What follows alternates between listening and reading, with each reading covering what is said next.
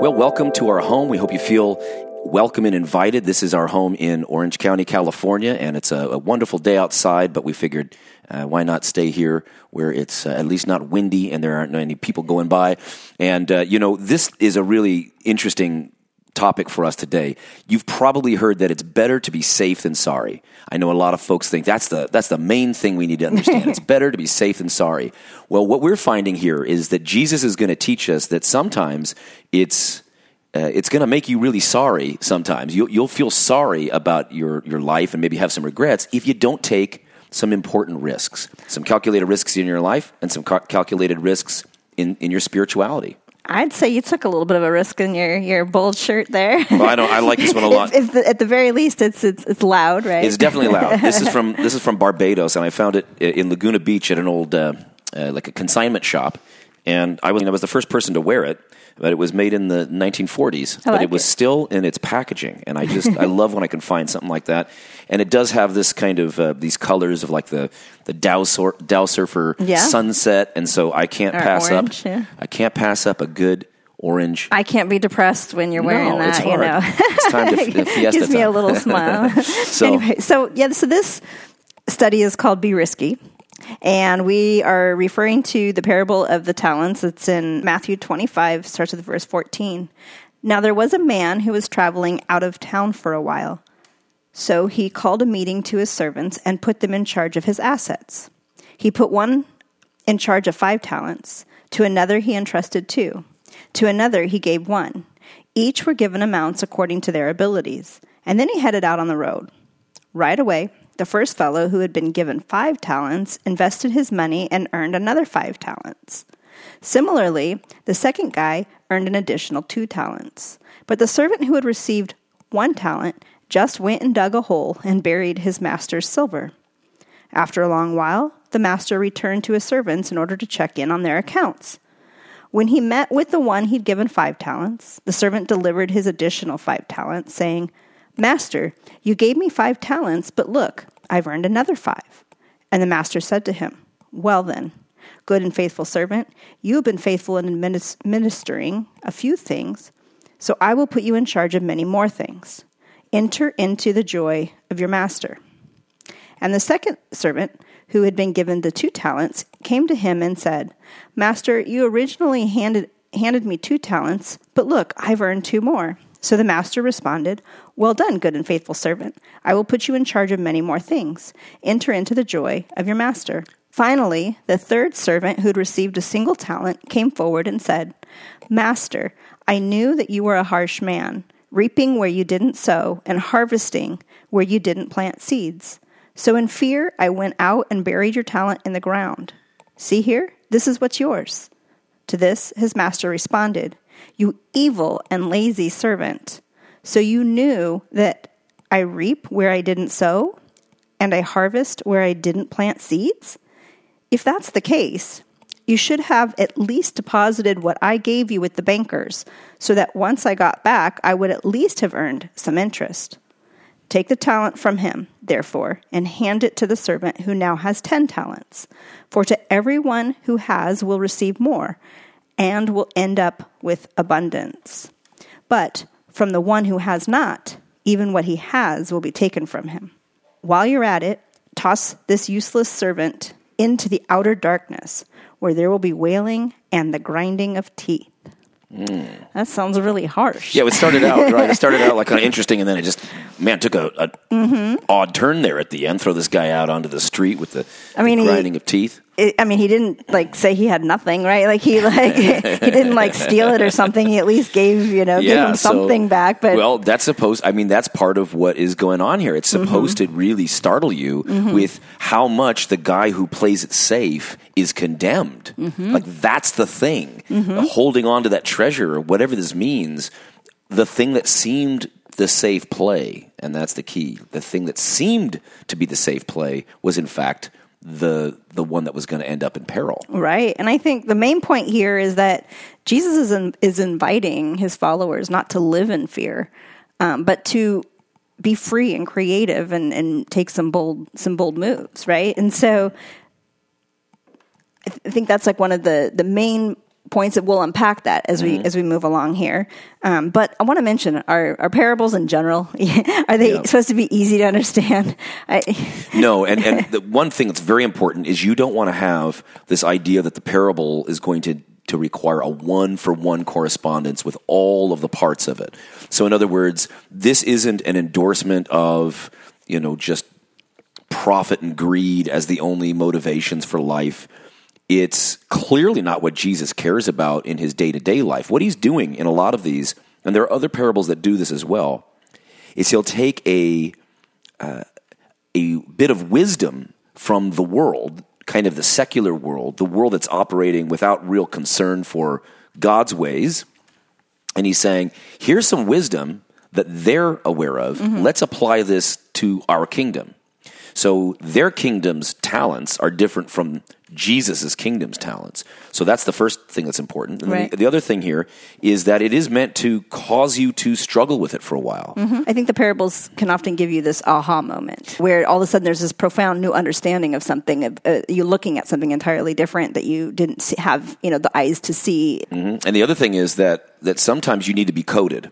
And Jesus is very careful. He knows that once he gets bold, he's always bold enough, but once he is going to be explicit enough about his teaching and who he is and what his message is really about, it's going to end badly in worldly terms. He's going to have to die.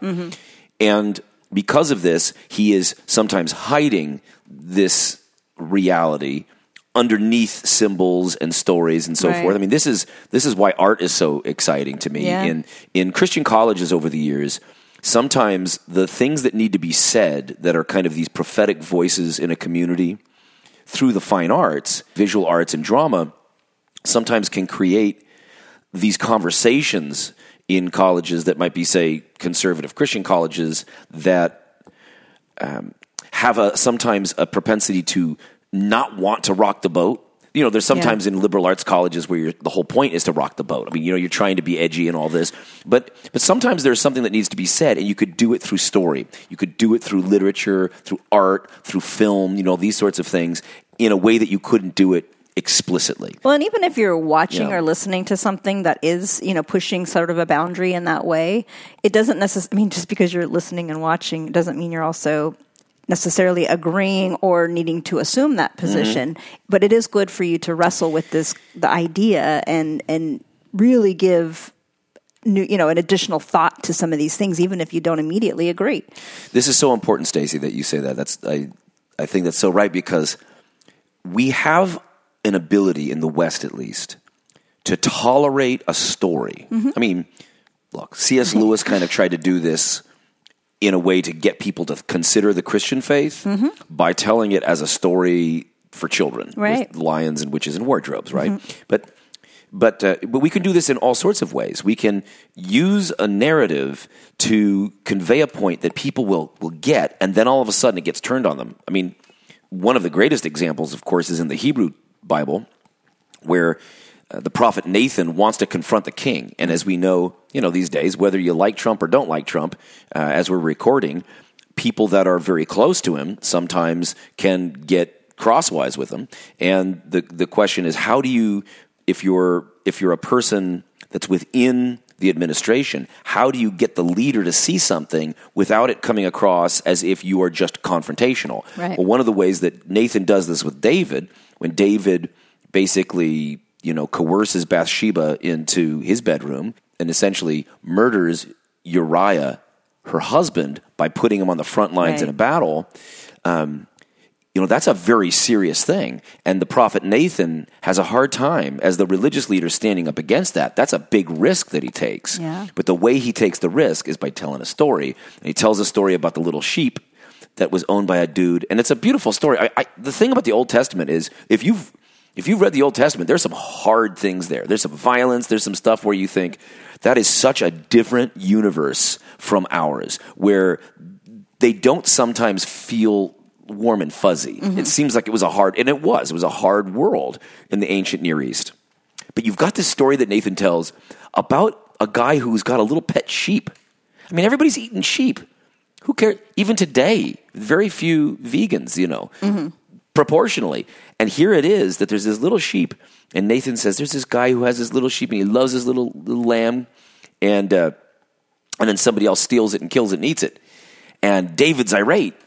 I mean, even an ancient person who is living in a world of bloodshed and animal sacrifice and animal eating, it's not even a question, understands that core human feeling of love and affection for a little lamb, and by using that part of us, the childlike self, to confront the wickedness of the adult self is a really powerful thing. All right, so parables do this all the time, and in this case, we've got a real doozy on our hands because it's not an easy one to interpret. And before we break into this, I want to mention really quick, when we say take spiritual risks aren't recklessness. That's another important thing. Being risky isn't just throwing all caution to the wind. I mean, there's what we're talking about here. There's a point to it.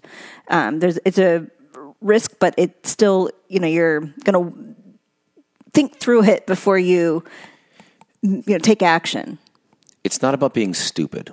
It's about being courageous. Yeah. It's about saying that there are times to hold back and be circumspect, and there are other times when you need to act, and sometimes acting is going to require a bit of risk. Right. Any great thing that's ever done is going to take a little bit of risk.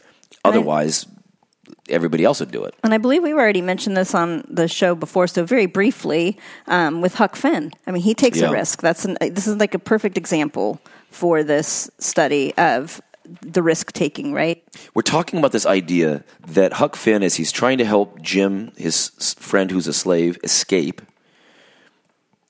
he doesn't understand how that is okay in God's eyes, because everybody that he knows, every Christian that he knows, thinks that the Bible endorses slavery. And he has a hard time with this at this gut level, at that same childlike level that I was talking about with David and Nathan. And so the risks that I'm talking about are risks that are based on love, intuition, courage. And intuitively, Huck Finn knows I'm thinking I'm not going to turn my friend in. Right. But he thinks he's going to go to hell for it. And he says, essentially, I'll be damned. Yeah. I will be damned if I've got to turn my friend in. If that's what the teaching is, I'm not going to do it. And as we've said before, that's actually the mark of true faith. Yes. That's not a mark of rebellion. That's a mark of true faith. And it's faith ultimately in God in an implicit sense, in the universe, in justice, as opposed to a lack of faith, which allows us to sometimes make very dangerous compromises, very wicked compromises for our own protection. Right. And I think what's important to think about in this text here, we'll go back to the parable of the talents, is why was the third guy so timid? He answers and basically says that I knew you were cruel. I knew you were a cruel master, and that you reaped where you didn't sow, you harvested, where you didn't plant. And so notice, by the way, he said, I knew you were. It's not really, it doesn't really discuss the nature of the master, except for the fact that he's going on this trip and he, obviously assigns different amounts of money. The other thing too is the other two that brought something back. I mean, he is inviting them to take part of like the joy and in some, translations will say the happiness. Yeah. And the blessings. That doesn't really sound like a cruel master to me if he didn't just take it and say, you're done and, here's one talent for what you've done. No, it's sharing the wealth of what we have going here. When they are successful by risking these things, he brings them into his blessings. He brings them into the home. They're now no longer servants, essentially. They're his family. Right. They get it. And the guy who didn't get it, who feared that the master was dangerous and cruel, all of a sudden gets all the things that he feared that master would do. Right. It is a very strange thing that basically if you go in thinking that God is loving, then you experience abundance and love. If you go in thinking that God is wicked and cruel, but you're going to serve him like, he's Sauron or something. That's the kind of world that you end up living in.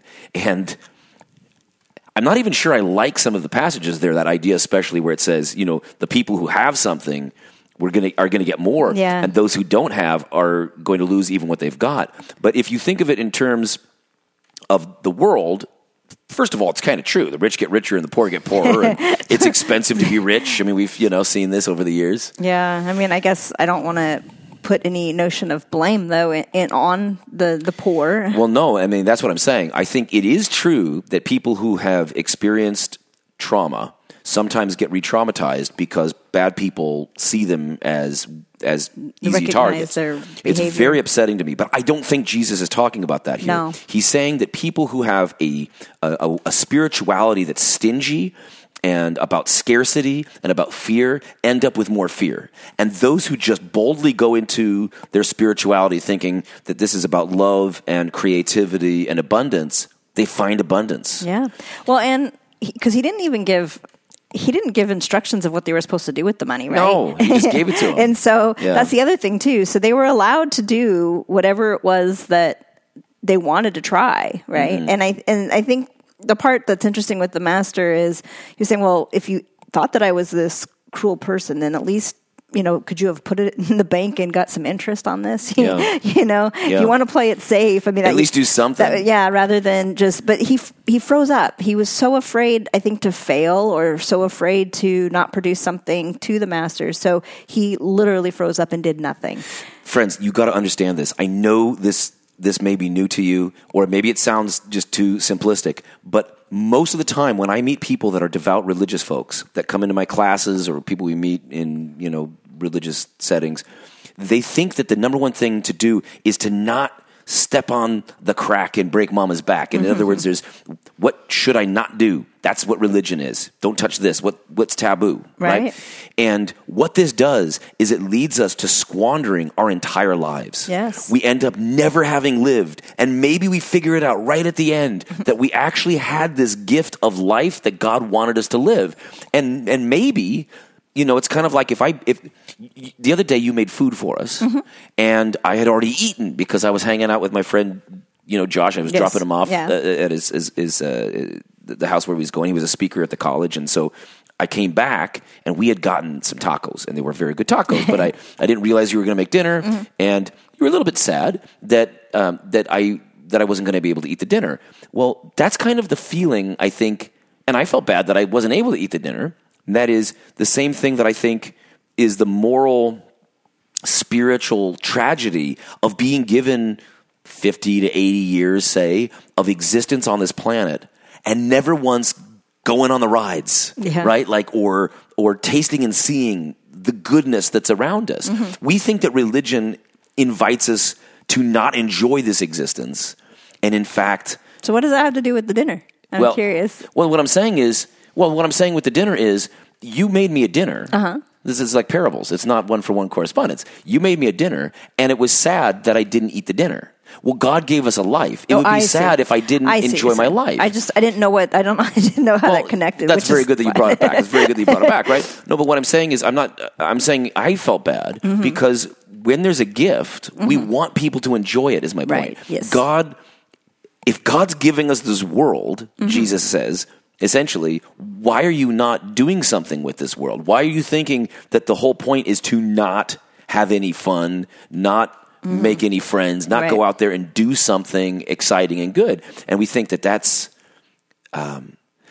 diligent. Like, the good, respectable person isn't going to have any fun. You're disciplined. You're responsible. You do what you're supposed to do. You get all your work done, which is true. I mean, it's good to get your work done, but it's also good. It's also good to play. Yeah, but right? it's not just play in the frivolous sense. That in business, it's actually a good idea to create a culture where people can take risks. Right. And so in spirituality, Jesus is saying that's also true. Do something with these opportunities that you've been given. And I think part of it, so what's really important here is, again, who do we think God is? Because if we feel like we have the space and that we can, that there is love and that God's got your back kind of thing, then you can take more risks with your life. So an example that we had mentioned was that we had come across a bartender. Well, I think we were in Minneapolis at the time. Yeah, it was a place that was not a nonprofit, because you can't, I think the law was in Minneapolis that you can't have a nonprofit that sold booze. Correct. But it was, makes sense what enough, they I say is suppose. all the profits, though, go to charity. Yeah, so they had a charity that they cared about. So in other words, you knew that once they covered their costs, that every extra brewski that you got, and it was great. Mm-hmm. They had ciders and stuff. It was a great place. Mm-hmm. And if you go to the show notes, we'll try to remember what it was and give you a link to it, because it's great. But what was the point of it? Well, the point is that we were talking about what's the hardest part, of his job, and he said is when he has to stop serving somebody. Yeah. And usually, he's not serving them because they're already inebriated, right? They're drunk, and he doesn't want to serve them. He knows that he could get in legal trouble if he serves. You overserve somebody. Yeah, not only he himself, but also the establishment. There's a whole thing, and that's just if something goes wrong while this person might be driving home. And so he was saying that it can cause sometimes a whole scene at the bar there when he's basically denying somebody. But what he loves... We've seen this. Yes. I am not too drunk to have this. What are you doing? Right, and then now there's more problems because you're not serving. But. Right. And they definitely take it as big time judgment. But he said that what helps him in his job and why he likes working there is that the owners have his back. And so they trust his judgment, and they respect the fact that he doesn't serve people that shouldn't, be served anymore. And so, but that allows him to make those calls. If he always had to worry that the owner's now going to get mad because he's refusing business, then it would make it a lot harder. It would be a crisis of conscience every time. He's trying to figure out, is for sure, what's going on here, and I don't want to serve him, but maybe I, might be pressured into it, that kind of thing. By knowing that he had good owners, he was able to do what he's supposed to do. And owners that understood that they needed to empower him, not to be afraid, but to do the right thing, and that they would back him. Yes. Academic administrators, when professors have to, grade hard on a student because they've plagiarized, the worst thing that an administrator can do is to not back up the faculty member because the parents are rich, say. So let's say there's a rich donor of a parent, and they have a child that's in the class, and they've cheated, and you're a dean or somebody in administration that doesn't want to piss off this family. It's hard, but that's the nature of the true kingdom. The nature of the true kingdom is one that allows us to take those risks, not so that we can do evil, but so that we can do the good that we know we need to do, and that is in the long run going to be good for the organization. Yeah. So in the case of the bar, there are many bars that this guy said that he'd worked at where the owner would come in and get angry at him because he maybe pissed off a local figure that was high powered. The guy who was a great persecutor of Christians and in fact was emperor during the time of the death of Paul, for instance, Nero, this horrific Roman emperor. He used to go out to the bars and he would dress down and he would go out and get in bar fights and stuff. And so there's always people like that. There's always very powerful people that might be at a bar and they might be intoxicated, and then the owner might have other business dealings with them. Yeah. And so they might be in a position where even if they thought that the employee did the right thing, just to keep that relationship good, they might fire that employee. Right. And that's the nature of the not kingdom. That's the bad kingdom. The good kingdom is the kingdom of Jesus that says we're the people that back each other up when they make these risky but important decisions that are based on intent. And again, when we talk about what sort of God do we think that God is, right? Do we think that God is the type that would be upset with us even though we were well-intentioned but turned out to be mistaken about something? Yeah. We make a stand on something and we were wrong. I mean, would we get punished maybe having to go to hell for all of eternity? In other words, is God a worse boss than mid-level managers that don't allow a certain kind of creative freedom that's going to help a company? Yeah. That's a real question. Right. I mean, it's a real question. It's a real doozy of a question in that if Jesus is right, that we would say that the good manager or the good business owner is one who empowers the employees to take good risks for the sake of the company, and then is gracious enough when they fail, but would rather them fail than not do anything.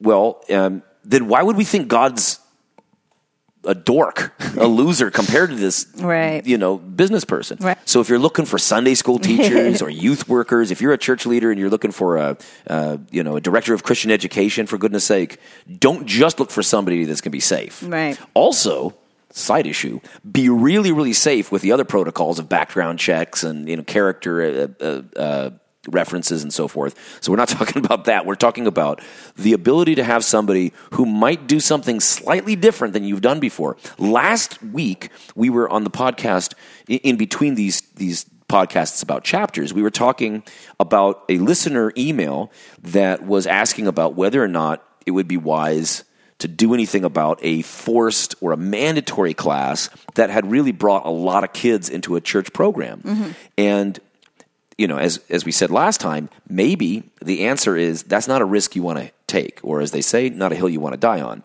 But at the same time, it's going to be precisely those people that every once in a while are going to say, you know what, I know that we've got 90 students here, but they're not coming to church after they're 18. What if we made this free and open, and then the people that are here really want to be here? It's possible that it could really start something. It's possible. It's possible. Nonetheless, that's how things do get started. So one, are you in a place that allows for you to possibly take risks like this when you know it's for a good cause? If you're wrong, do you believe in a God that is loving and forgiving enough that, that there's space for you to try this, especially incorporating what you think, it is more of the character of God and what Jesus is saying about God. And you did some research on that, right? Oh, related to thinking what you think you should think? Absolutely. Yes. Well, that's been the biggest piece of my recent time off from work, my sabbatical. And may I talk a little bit about William of Ockham? Yes. Dear listener, I am just for a moment going to give you some hardcore research for my sabbatical. And if this sounds too esoteric, or if esoteric sounds too esoteric as a term, I'm not trying to throw some academic jargon at you. I'm trying to bring you something that I think can be really helpful. So William of Ockham was this late medieval philosopher who really broke with what's called the Via Antiqua, the old way, and he was part of what they called the Via Moderna. That's the modern way. Now this is, a 14th century dude, so, it's not that modern, but it's modern in the sense that it was a break from this old way of thinking. And the old way of thinking was this idea that you could know what God was up to essentially by understanding what was necessary through reason. So, for instance, the old way would be associated with a guy named Anselm of Bec, or Anselm of Canterbury. And Anselm wrote a book called Cur Deus Homo, that is, why God became a man. And in this, he said, God had to. The only way for God to reconcile human beings who were sinful to himself was for Jesus to be fully human and fully divine. Now, the church has always said, Christian churches have said, God is, in Christ, fully human and fully divine. But the question is that the only way that God could have saved humanity? And the old way was, of course. So in other words, you have God having to answer to some necessary truth of reason. Well, the new way, or the modern way, was, no, actually, God could choose any way at all, really, any way to reconcile human beings to himself. In the case of the Via Moderna late medieval theologians, it was that if you do your best, facere quod inse est, if you do your best, then God will essentially grade you on a curve. Later on, Martin Luther picks up Occam and says, I am in the way of Occam. I agree with Occam's philosophy, but he had a different way. He said God can choose to just love people because he redeemed them through the Lamb of God who was in Christ. So by simply receiving that faithfully, you will be receiving what God's way is, right? of love and forgiveness. So it's in Christ.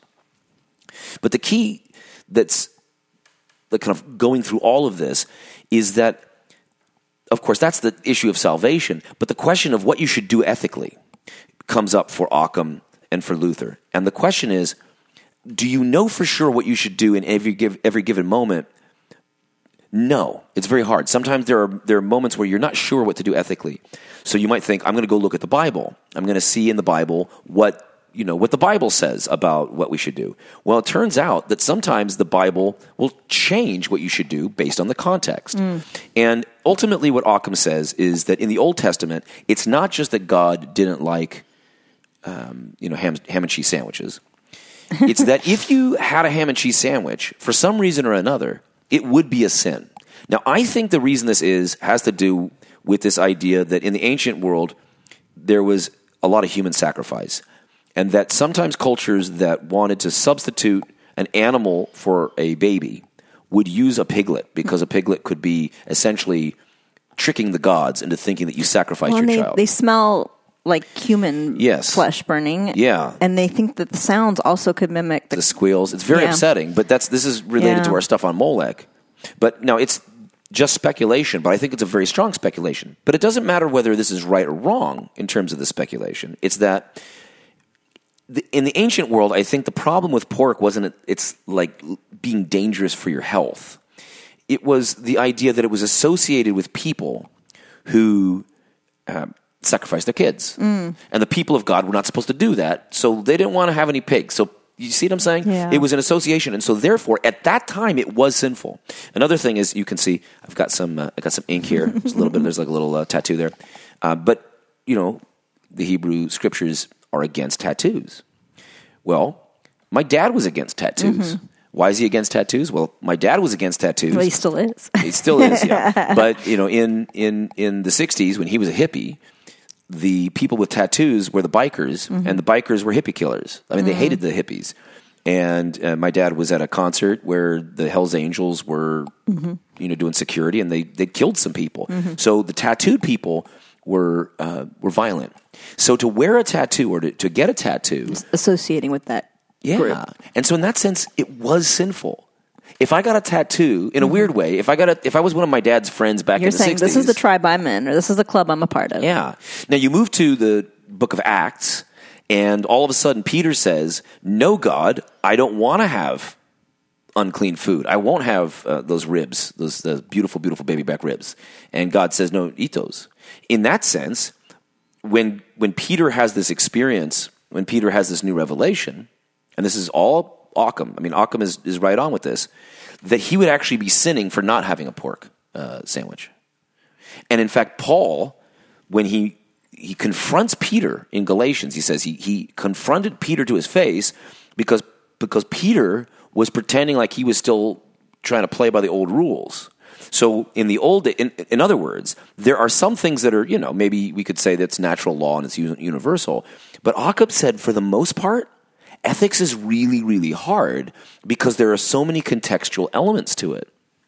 So what he said was the only thing you can really do is just follow the call of Jesus. Right. And you can't have these rational principles. Now, I can't get into all this because, friends, this is going to take me probably the rest of my life to really unpack because it's not easy. What he's saying is related to, if you've ever read the Euthyphro dialogue. The Euthyphro dialogue is written by Plato, and it's got Socrates asking this basic question. Is something good because the gods demand it? Or does God demand something because it's good?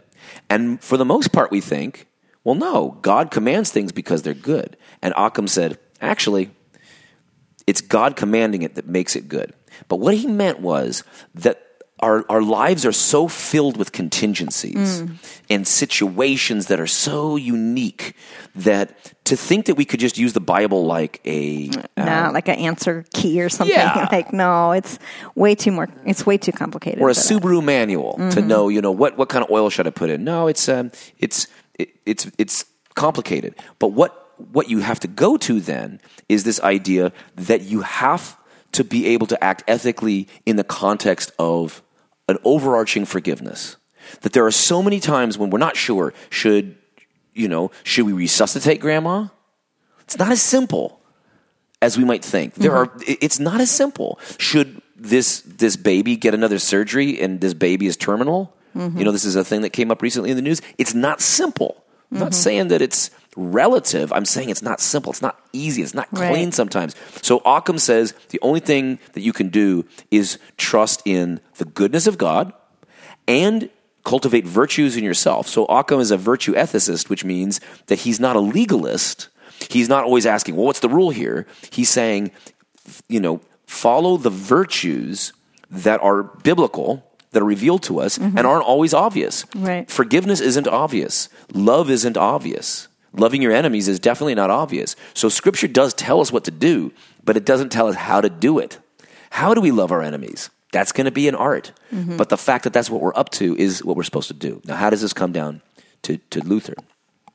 Even though many Lutherans that I know are very much, into this idea that we've already figured it out, we've written it down, memorize it, that's all we have to do. Luther himself was this spirit of liberty that was just astounding. He had no right to stand up against the emperor and the church and say, I think I disagree, in a very profound way.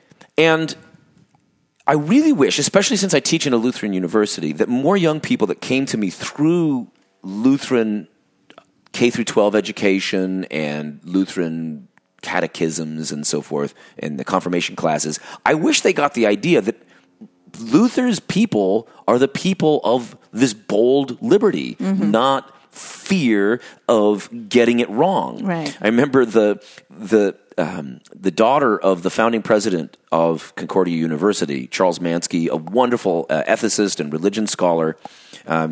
Everything that I got excited about in many ways about world religions came through his classes, and his daughter was a student at the same time I was a student, Noel, and she was training to be a youth worker, and she did a little chapel presentation where they did a play, or they did a little skit based on the Bible, and all of the theology people, we were all real jerks at the time. We said, "No, wait a minute, you're a woman. You're not allowed to interpret that skit because the skit is biblical. So you just preached. You're not allowed to preach. And so you did something wrong." And so we thought that the way that we were going to be good followers of Martin Luther was to find when somebody got out of line and smack their wrist. That's what we thought was the number one thing that a good follower of Jesus in the line of Luther would do. But notice how the whole thing starts. Now, I understand because I am a historian of ideas, and I know that this is not necessarily and I know this is not necessarily what Luther said, but he wrote this down. And so the famous "Here I Stand" speech that he gives at the Diet of Worms, when he is called to account for his teachings, and he is going to be condemned as a heretic, and in fact might have to face execution if he stands on these texts. He's given a day. He says, before I answer for whether or not I'm going to recant my teachings, when he was called out, he says, give me a day. I got to think about this. And I'm sure that the reason he had to think about it was because he knew that if he gave the wrong answer, he might have to die. And so he says, of course, in the famous quote, "Unless I am convicted by Scripture and plain reason, I do not accept the authority of popes and councils, for they have contradicted each other. My conscience is captive to the word of God. I cannot and I will not recant anything, for to go against conscience is neither right nor safe. Here I stand. I can do no other. God help me. Amen." Now, how many times, if you grew up in church, were you told that part, that you shouldn't go against conscience, that you should follow Occam and Luther, that you should think what you think you should think, and you should do what you think you should do, not because you could do any old thing that you want, but because the only thing that you possibly have as a resource is your own noggin. Right. It's not, look, maybe you're wrong, but you can only do what you think you should do. What else is there to do what some other creep thinks you should do? And if you're living life trying to appease somebody else, I mean, essentially you're basically just a slave to their God. If you trust the wisdom of somebody and a leader, and that's good too, but it's good for you to also do your own research and make sure that you have, a similar idea rather than just blindly sort of accept certain things because somebody that, you trust has said something to you, like I think there's a certain thing, you don't have to go looking into everything. Sometimes you don't have time, so you trust authorities. Right. If you think you should trust them. Yeah. You should trust who you think you should trust. Yeah. You should join what you think you should join. It's just about empowerment. It's just about agency. Yeah. So I think to kind of go back to the parable here. So basically overall, we've got the two servants that end up, doing something creative or whatever, multiplying the money, and the master is happy. You've got the one, again, that he was too afraid of the master, so he buried, the talent. Can you imagine, by the way, if Luther, if he just said, hey, I got this thought, I'm going to bury that thought. Yeah. Right? Is that what we wanted? Well, maybe if you're a Roman Catholic, maybe so, but changed history for you, that's for sure. So definitely your view of the master matters, and how, and your perception of God would matter. What kind of God is God? And then the other last part would be, again, that we mentioned, he was so afraid, and his fear immobilized him. And it was because the very thing that he was worried about, we mentioned, is what happened to him, right? He got the cruelty part for, again, just freezing up and not doing anything with what he was supposed to do. And I think that we've talked about it before, but again, this reminds me of the object fixation idea where, the very thing, motorcycle, you're staring at something, and if you want to look where you want to go, not what you don't want to hit, not what you don't want to hit. Otherwise, you will end up, hitting it. And people die all the time by staring at the thing they're trying to avoid. And too often in life, this happens all the time. Like, think about it. What might you be afraid of? And then is that something you have, a lot more in your life? Yeah. Try to, consider that and sort of see, where is our fear affecting our behaviors and, and what we're doing, and then what's the result of it? And are you happy with that? What do you want to see happen? Because that's the other thing too. If you're always just focusing on the fear, again, that's the wrong focus. I think if you figure out where you want to go, and then go for that. So if you're constantly looking for something or avoiding something, so say you think that that God's going to be upset, if you do X, Y, or Z, and then all you're doing is looking for other people that are doing it, or looking to see if you're being tempted to do that. Instead, what does God want you to do? And put that in your mind, and focus on realizing this, right? Yeah. Putting this into life. Making this a part of your life. I think the other important part, I think, for us to keep in mind is that, God's love is expansive. Unconditional love, it doesn't run out. It's not as if he's going to, that God needs to sprinkle love only in, on certain people or in certain areas. I mean, it's possible. Once you dig into love, it grows. It spreads, and if you truly show love or kindness to somebody, it brightens their day in a way that also encourages them to then, it's infectious. It pretty much just overflows out of somebody when they've been deeply touched, and then they go and spread that joy and love to somebody else, so. Abundance. Faith creates more faithfulness. Trust creates more trust. Love is exponential when it's enacted. Yep. And so I think that the question here is, do you have faith in abundance? Yeah. And what sort of faith do you have? And does God have enough love for you too? I think the answer is yes. Absolutely. I know the answer is yes. Yes. Yep. So let's maybe end with two questions. We don't have a lot of time to kind of tease them out, but I think it's kind of fun just to see what a couple of the questions are from the chapter. Right. So I'll read the first one. It says, if it turns out that God is cruel and unjust, would you still worship such a God? Should you worship such a God? I've said this in class, and people are just shocked at me. They're just surprised. And I say, absolutely not.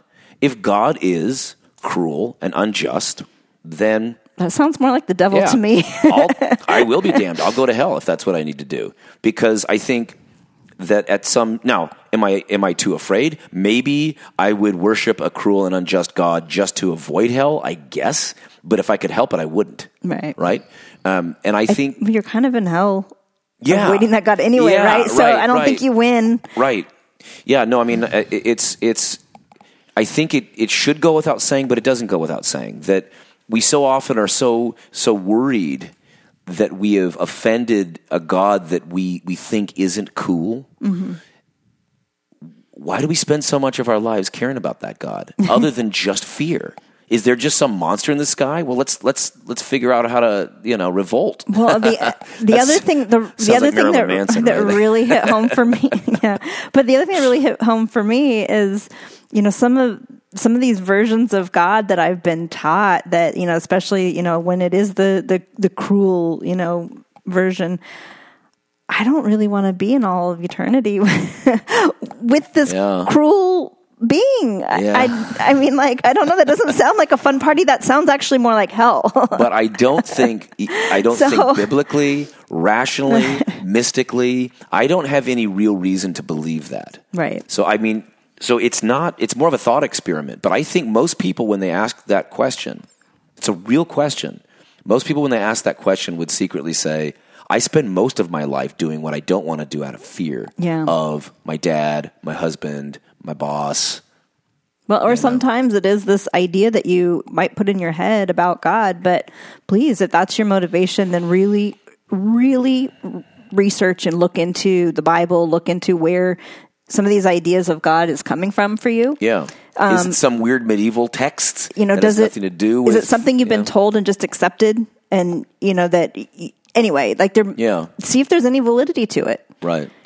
You might be, there might be this false version of God that's in your head from, placed back, way back when. Yeah. Anyway. So the other question that we thought would be fun for us to share with the listeners right now is, maybe you can answer this one, Stacy. What fear is the most debilitating in your life? Is there something you can focus on related to this fear that might help you steer your life course in a healthy direction? Yeah, so I think, especially with my desire, want, or need for perfection, and definitely having knowing a deep sense of right and wrong, that literally a fear of failure is one of my fears, and sometimes it's hard for me. Oh, this must be a tough chapter for you. This is. I never thought about this. Yeah. Oh, baby, good job. You got through it. You didn't seem to be stressing out about this. But you do sometimes when you describe something that's wrong, you say that's not where it's supposed to be. Mm-hmm. And so you have this kind of overarching sense of the way things should be, and you judge yourself very harshly. Yeah, and so things are out of place. When it comes to writing, or especially like if assignments and papers and stuff like that in college and everything, again, that fear of failure, which I always got great grades, I put a lot of work into what I did, but that fear of failure, it almost immobilized me to get started on some of the projects and stuff. And so it's constantly something that in my life, if I'm not careful, I can let that reign and sort of often procrastinate when I'm afraid to get started, or jump into the pool. You've seen me we were at the hot springs, or no, it wasn't hot springs. We were just at the springs in Florida, and I discovered that I had a fear of scuba diving. Or snorkeling. Yeah. A fear of snorkeling. I mean, there were alligators and things, but that wasn't your thing. You just didn't like that feeling of breathing underwater. To be able to trust in the the snorkel and just relax enough to just flow with it was so hard. And so I would kind of stay at the shore or whatever, not jump totally in, or keep my head up, but you were very gracious to me. I was not, Stacy. I was like, there's beautiful fish in here. I mean, come check them out. When I finally would get in, you would stay right there, hold my hand. And I wasn't gracious. When you trusted, you felt the joy for me, of the blessings of the gift. For right? me, if I didn't have to worry about like where I was going, and if I could just hold onto you and float alongside, then I could just relax enough to breathe and get through it, and then enjoy the beauty and seeing everything. So you were sort of the captain of our little swimming adventure, and I appreciate that. But the point is that, so I think for me, again, like, even having compassion on myself, is a huge thing to be able to move forward. To realize that, the first time I do something, it won't be perfect. It's not going to be. If you don't get started and do something, and get going on it, though, then you won't have things to revise and make better. And so sometimes, it is good for me to just, jump in the pool, if I believe in something enough, just sort of like even this podcast, it's this does not come easy or natural, shall I say, to me to be recorded and be on a video and that kind of thing. But I believe in what we're talking about so much that I'm okay to fail, and helping to get the message out here. It's been such a fun thing to be so afraid and then float. And I think, friends, if you haven't been to the springs there in Florida, where there's this fresh, crystal clear water bubbling up from the ground, and sometimes it can be so clear that you feel like you are flying, and yet there's fear. What's under there? Are there alligators? Are there weird, snapping turtles? And most of the time you can see so well that that there isn't anything that's up there to hurt you. Well, and there's also this, like where we were, there was a current too, so that was kind of pushing us along, which a little bit, was part of, for me, would heighten, but it is gorgeous. But when we held hands and we floated, I think this is a metaphor, friends, for what I hope that you can experience. We're not inviting you to be risky so that you end up in doom. We're not asking you to be risky so you end up in danger. We're asking you to get out of the dangerous trap of fear and get into the water. And it's beautiful and it's wonderful, and you can hold hands and you can float. And even though it's hard with that little snorkel, the snorkel of faith, but I can breathe deeply. And what does that bring with us, peace baby? Upon peace.